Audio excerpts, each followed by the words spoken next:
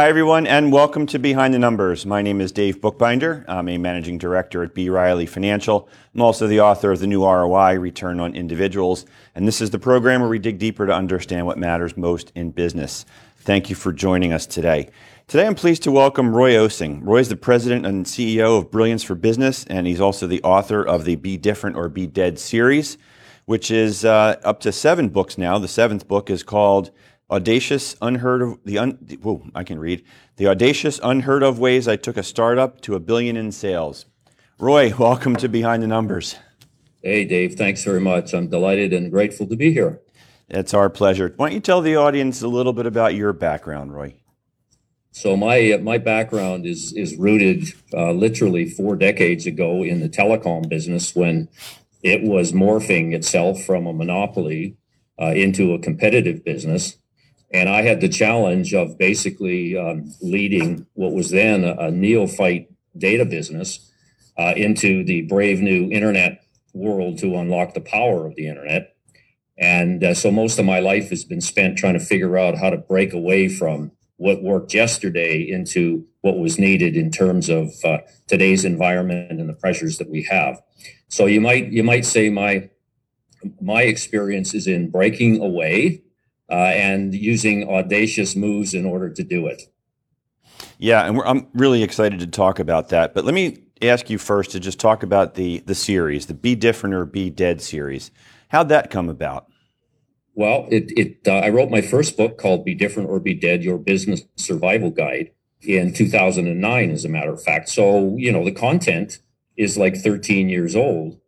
And I wrote it because at that time I was really concerned, and I continue to be concerned, about the level of differentiation going on in the world and in business particularly, because I'm not really happy with the way organizations try and separate themselves. And we can talk about that if you want. But it was the essence of my first book, which was really intended to address that issue. How can we answer the question a customer might have, which is, why should I do business with you and not your competitor? So I did the book then, and I went through a couple of editions, etc. And subsequently, I started to take a deep dive into marketing and careers and leadership, etc., and wrote some ebooks on that. Leading up to about 12 to 18 months ago, I decided to do an update of the original version because I've learned a lot about my stuff in the last 13 years, as you can imagine, and the world is different. And so the new book, Audacious Unheard of Ways I Took a Startup to $1 billion, is really oriented around the challenges that organizations have to grow. And it contains chapters about strategy, careers, marketing, sales, and service, but all from a practical point of view, Dave. And that's the point I want to leave with your listeners. My work is not solely a theoretical piece, because quite frankly, my role as a leader was based on doing stuff, getting things done through people and messy environments. My stuff is theoretically okay, but the thing that differentiates it from the work of other people is that it's really practical and simple and lights fires in people. And that was my job as an audacious leader, to get people excited about stuff so that they would actually execute better and we would have a high performance organization. And so that's what that was all about. Really simple stuff. Do what people know is necessary, light their fires, get it done. That's who I am. And we're going to dive into that because I want to talk to you about audacious leadership. But before I do, Roy, some folks who are watching and listening may hear the words audacious leadership and figure that's just a catchy marketing phrase. But as the title of your book says, you took a startup to $1 billion. So let's establish the social proof here first that this stuff works. Yeah, well, it's true. I keep saying that. I mean, this is not kind of like a sexy way of coming up with another brand for leadership. I chose the word audacious actually last year when I was reflecting on how to title this latest book. And I hit on audacious because it really exemplifies what I believe in and what I've done. Like, audacious fundamentally is about boldness. It's about going against the flow. It's about courageousness. It's about fearlessness. And when you have to break away from traditional concepts and introduce new ones, that's what you need. You're not going to get there by incremental thinking. You're not going to get there, Dave, by pivoting, which I got a lot of problems with, because pivot to me is an incremental move on an existing fulcrum. I'm about blowing up the fulcrum and creating a new one to go in a different direction. And so yeah, audacious is exactly what we need in the world today in terms of organizations. We don't need insipid, mediocre thinking. We don't need textbook thinking. We need audacious leadership to take people to a new world, to take them where they haven't been before, because those are the challenges that organizations face today. It's a tough world, and you're not going to get there by doing the same stuff that worked yesterday. And so, yeah, that's audaciousness. It's not sexy. I'll tell you what, if audaciousness did not drive high performance in an organization, you and I would not be having this conversation. Because to your point, I always go back and say, look at, if I weren't able to drive top line towards $1 billion, I wouldn't have done it. Okay, the very fact that it worked is justification that says, we need to look at concepts like this way more detailed. Our schools need to. Our universities need to get rid of marketing 101, get into audacious 202. Let's get into it then. Okay. Let's talk about some concepts around defining what is audacious leadership. And let's go through some things that maybe the audience can take away as actionable ways to change their behaviors. And in your book and on your website, you talk about several different things, and I'm going to throw some at you here, but one at a time, Roy, and take this wherever you feel is best to go. But one of the things that you start off with is about being different, right? You emphasize differences, not similarities. Yeah. So there are various components. Think about it this way. I've tried to categorize this just from a communications point of view, and say that there are 4 fundamental planks to my audacious leadership practice. And that's what it is. The first is be different. And I'm going to come back to these. The second is execute. The third is serve. And the fourth is kind of controversial, is do it yourself. So let me start with the be different piece. The be different piece of the audacious work is all about trying to help organizations and people clarify how they are special in a way that their customers, for example, care about. And so today, I mean, I'm frustrated when I look at a competitive claim that's replete with words like, we are better, we are best, we're number one, we're the market leader. Now, the reality, Dave, is those are meaningless expressions. They don't give customers a reason, a good clarification, and a reason why they should choose a business over another. And they're just claptrap. I call them claptrap. I mean, they don't mean anything, but we use them, all right, because aspirations make us feel good. And so we aspire to be the ones that are going to be saving the planet, et cetera, et cetera. And I use that as an example because there's a lot out there like that. And there's some well-known companies that use claptrap. I'm not saying you can't be successful, a successful company, and use claptrap because you're successful for a lot of other reasons. I'm just saying there's a way for us to go in organizations to really be meaningful, okay, to the customers that we serve. And so the whole be different piece of audacious leadership is about trying to clarify what makes us special in a way that our customers care about. And so I created this thing called the only statement. It was my solution. Like, I can complain about, how these competitive claims out there don't do the job, but I better have a solution. Otherwise, I don't have the right to criticize. And I do have a solution. And I created it like 4 decades ago. It's called the only statement.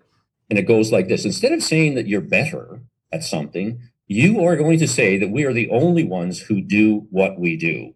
And you're going to define that. We are the only ones that. And you complete the sentence. Now, the interesting thing is about the only statement is it's really granular and it's clear and it's binary and it can be measured. And so let me sort of let me give you an example here of one that I actually helped a not-for-profit create. Okay, and this is an ambulance company. It says St. John Ambulance is the only first aid advocate that provides safety solutions anywhere, anytime. Now that's pretty specific. First of all, you'll notice it doesn't say anything about products, because I'm against flogging products. What it does is talks about solutions anywhere, anytime. So what they've been able to do is clarify their position as to why somebody should support this particular not-for-profit as opposed to others. And so, it goes on and on. But that was a huge piece of this be different element. And I'm grateful that people are starting to get onto that. I'm getting emails saying, Roy, could you help me out with my only? And it's great, right? Instead of saying it's a competitive claim, we're now saying it's an only claim. Only claim. That's the quest, for us to be only at something that people care about, not just for the sake of being different. Okay, that's not where I'm coming from. You need to be different. You need to be the only at something that people care about. And so it's important that you get granular in terms of defining who you're there to serve. So that's the be different piece. It's huge. We could do a whole show on the only statement. Second piece is execution. Plans, I'm not an advocate of strategic plans, okay, the way they're being done. And that's simply because they're not, in many cases, they're not actionable. And by the way, why would you ever have a 5-year plan when the 4th year never shows up, Dave? Okay, and it's the hockey stick. Everybody shoves out something out to the latter ends of the planning period. So I've had to create my own planning process that was built to execute. If you can't execute something, people, forget about it. I don't even want to talk about what is something that is academically pristine if I can't execute it in the market. Why? Because execution drives performance. That's why. And so leaders, audacious leaders, need to spend time in the mud, in the dirt, on the front line, execute. So there's a whole piece in there around the planning process that I actually created. I call it my strategic game planning process, that you can actually create in literally 48 hours and be in a position to execute it on the 3rd day. The third element of audacious leadership is about serving. And I'm a little concerned about the way people are talking about servant leadership these days, as you might expect, Dave, because they refer to servant leadership, as a leadership style, another style to get authority. Well, it's not that, right? I call it leadership by serving around, which is part of the audacious equation. And it starts out by asking people a simple question: how can I help? Now, why would I do that? Why would I spend literally 50% of my time in the workplace asking people how I can help? A really simple reason for that is, if I can help them, they will execute their job better. And guess what happens? We just talked about execution, right? What happens is execution drives results. So I've got a huge piece on LBSA, leadership by serving around, rooted in the question, how can I help? And the last piece, Roy, I hate to interrupt you, you're but getting tired of this. Roy, I'm going on, and I could do this for hours. Roy, the last one is do it yourself, and it's called strategic micromanagement. You see, Dave, I think leaders delegate way too much, because the textbooks say that that's what leaders should do. They shouldn't get buried in the details, and that's hogwash. There are certain strategic components of the business that leaders need to get immersed in. Right? They have to. I just mentioned one is execution. If you're not on the front lines with people, understanding what's preventing execution and applying your fingerprints to providing solutions, you're not doing their job. So I got this huge do-it-yourself piece around that kind of makes some people go, wow, that's sort of different. Yeah, it is. That's against, right, the majority of people's views of the fact that leaders need to delegate. And I says, yeah, that's right. But you know what? At the end of the day, we built $1 billion a year business using this principle. So try and tell me that it's not relevant. Yep. I got to take a breath, Dave. Roy, I hate to interrupt you. We're bumping up against a commercial here. So sit tight. You watching and listening, don't go anywhere. We'll be right back on Behind the Numbers.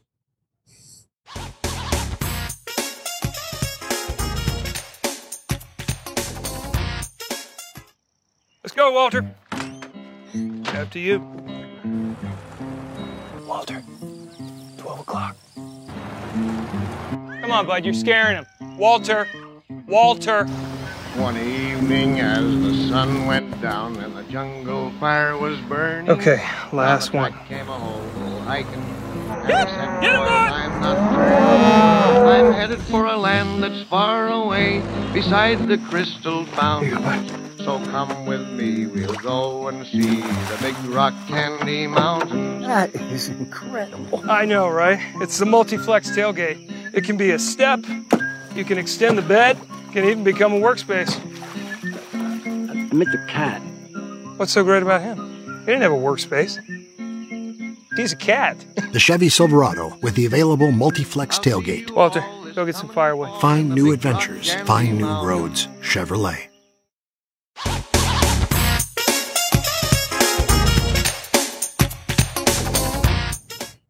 And welcome back to Behind the Numbers. I'm Dave Bookbinder, and today we're talking about audacious leadership with Roy Osing. Roy, welcome back for round two.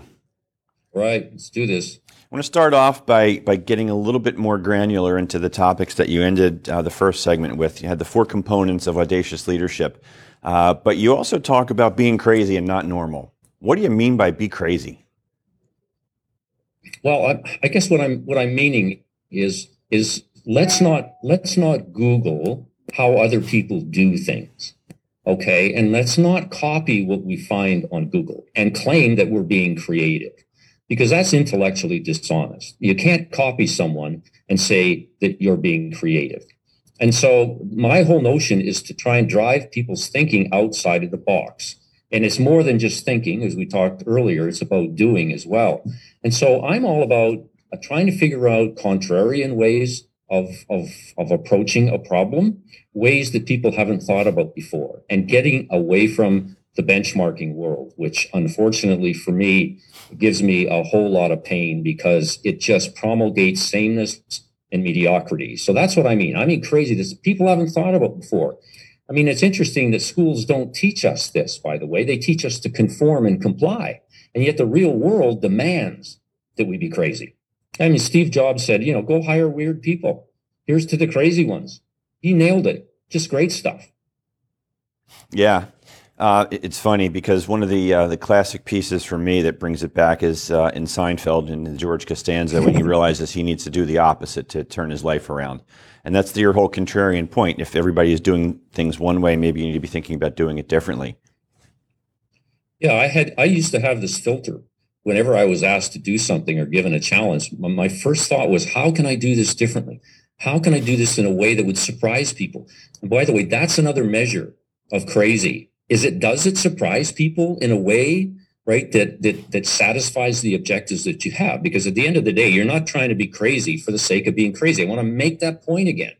You're being crazy as a tactic to drive superlative financial results. And so if you surprise people with what you do, there's a good chance that you're doing something in the crazy realm. Yep. Keep doing that. Hey, Roy, for folks who are watching and listening, want to learn more about you, how they can connect with you, get your books, what's the best way for them to do that? Yeah, my website is bedifferentorbedead.com. You can check out my books there. You can check out my blog. I blog every week. And the other thing, Dave, is I have an email. It's roy.osing@gmail.com. And I'm really happy to connect and engage with people on any of this stuff. If I can be helpful, if I can help you, then I'm interested in doing it because, we need to change the way we do things. Roy, you talk about focusing on customers and not products. On its face, that sounds like it's pretty straightforward, but why don't you explain the backstory? Well, the backstory on this is there's way too much product, what I call flogging going on. I mean, most organizations take their product and they flog it, right? And it's based on cool technology and all this stuff. Okay, the reality is technology, right? It's the benefit that sells, the value that sells. The technology happens to be an enabler. And so my view is that we need to look at the customer as a holistic entity and ask the question, what do they crave? Not what do they need? Because most people's needs are already satisfied. And so therefore, if you're going to compete on what they need, price is going to be really important. And you're going to get forced and backed into commodity status, maybe, where margins are terrible. But the interesting thing is, if you try and figure out what people desire, what they lust, what they crave, you're in a completely different segment, because now price is not that important. Because when you crave something, you generally are willing to pay a bit more money for it. Okay, just look at the automobile market and all this kind of stuff. There's a lot of potential out there. And the other thing you find is there's relatively little competition in the craving space. So I think what we need to do is we need to shift our emphasis from that micro product into a macro customer, and now start to ask the question, what do they crave? And start to build a marketing philosophy and a marketing engine around the craving space, and get the heck out of the need space.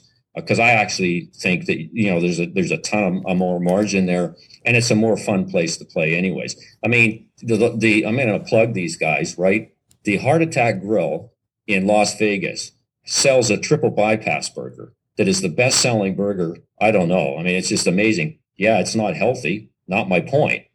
But somebody craves a triple bypass burger, not just a hamburger. A triple bypass burger that's served by servers dressed like nurses and busboys dressed like orderlies. I mean, that's crazy, man. That's crazy. That's out of there.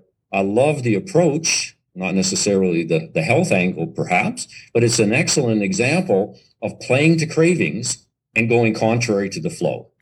Yeah. You mentioned a couple of words in that little riff there, commodity and pricing. And I want to ask you, for folks who are in the professional services space, so think accountants, attorneys, contractors, construction, what have you, where a potential customer may look at them in the entirety as a commodity. You're all the same, so my decision point's based on price. What do you recommend for them? How do they overcome that commodity stigma? So the way to do it is they need an only statement. They need to do the work around only. They need to have this whole be different journey in their blood. It's got to be in their veins, Dave. Otherwise, it won't happen. The reason they're a commodity is they don't give the customer any other reason but price to choose them. And so it's our own fault when we end up into a commodity, because we, as I say, we don't give the consumer or customer any other reason to buy from us. So my recommendation is, and that's why I did this, go to the only, learn it, understand what it is, ask for help. It's hard work, okay? But once you have a draft only statement, now you have something, right, that you can work on that will keep you away from that really dark space, which is the commodity world. Yeah. Roy, we've only got about 3 or 4 minutes to go here in the program, but I just wanted to ask you one last thing here about building an amazing brand. You mentioned that that's something that you've done, and what's your advice for the folks who are watching and listening on how they can incorporate this construct of audacious leadership to build a brand that really resonates in the marketplace? Well, again, I'm going to have to be a bit repetitive, which quite frankly, I don't apologize for, because people learn it different ways. But if you don't have a unique position for yourself, okay, then your brand ends up being like everybody else's brand, and you will end up using words like better and best, et cetera, et cetera. And so you have to go back to that basic work, okay, that helps you define where you are. Here's my only statement, Dave. Roy Osing is the only author, entrepreneur, and executive leader who delivers practical and proven, audacious, unheard of ways to build high-performing businesses and successful careers. There is nobody else out there that talks this stuff. And so that's my brand, okay? But it's all based on differentiation. And it's all based on, I've been working with this only stuff for so long, it's part of my DNA. And so if it's not incremental, right? People can't just say, well, their brand is based around their conflict management skills. But no, everybody claims that. You got to do your only work. If you don't do your only work, you'll never have an audacious brand. It'll be like everybody else's. And that may be okay for some people, not for me. Yeah, and that you're right. That is tough work, because I can imagine a lot of folks who are watching and listening thinking about their own personal only statement, and does that necessarily apply to their firm? And where do you take that, right? If the firm's not aligned with your only statement, I imagine that's a little bit of a challenge. Yeah, well, careers are extremely competitive. I did this with myself all the time. I was always looking for ways to differentiate myself and stand out in a way that was meaningful to the organization. I want to underscore that again. It's not just for the purpose of doing it. It's to make a contribution, a unique contribution to the organization and where it's going. That's the essence of the only statement. Yep. Roy, unfortunately, we're out of time, but I want to thank you so much for joining us today on Behind the Numbers. I'm grateful, Dave. Thanks for having me. It's our pleasure. We've been talking with Roy Osing, who is the author of the Be Different or Be Dead series. Be sure to check it out and grab your copies. Good stuff there in both the conversation and in what he writes about. Again, my name is Dave Bookbinder, and I'm the one that my clients turn to when they want to know what their most important assets are worth. You can always reach out to me. You can find me on LinkedIn, Facebook, and Twitter. And as always, I want to thank you for watching and listening. We can't do it without you out there, so thank you. Please be sure to hit the subscribe button so you can stay in touch with us. And if you like what you heard today, please feel free to leave a review. Again, until we see you next time, take care, everybody.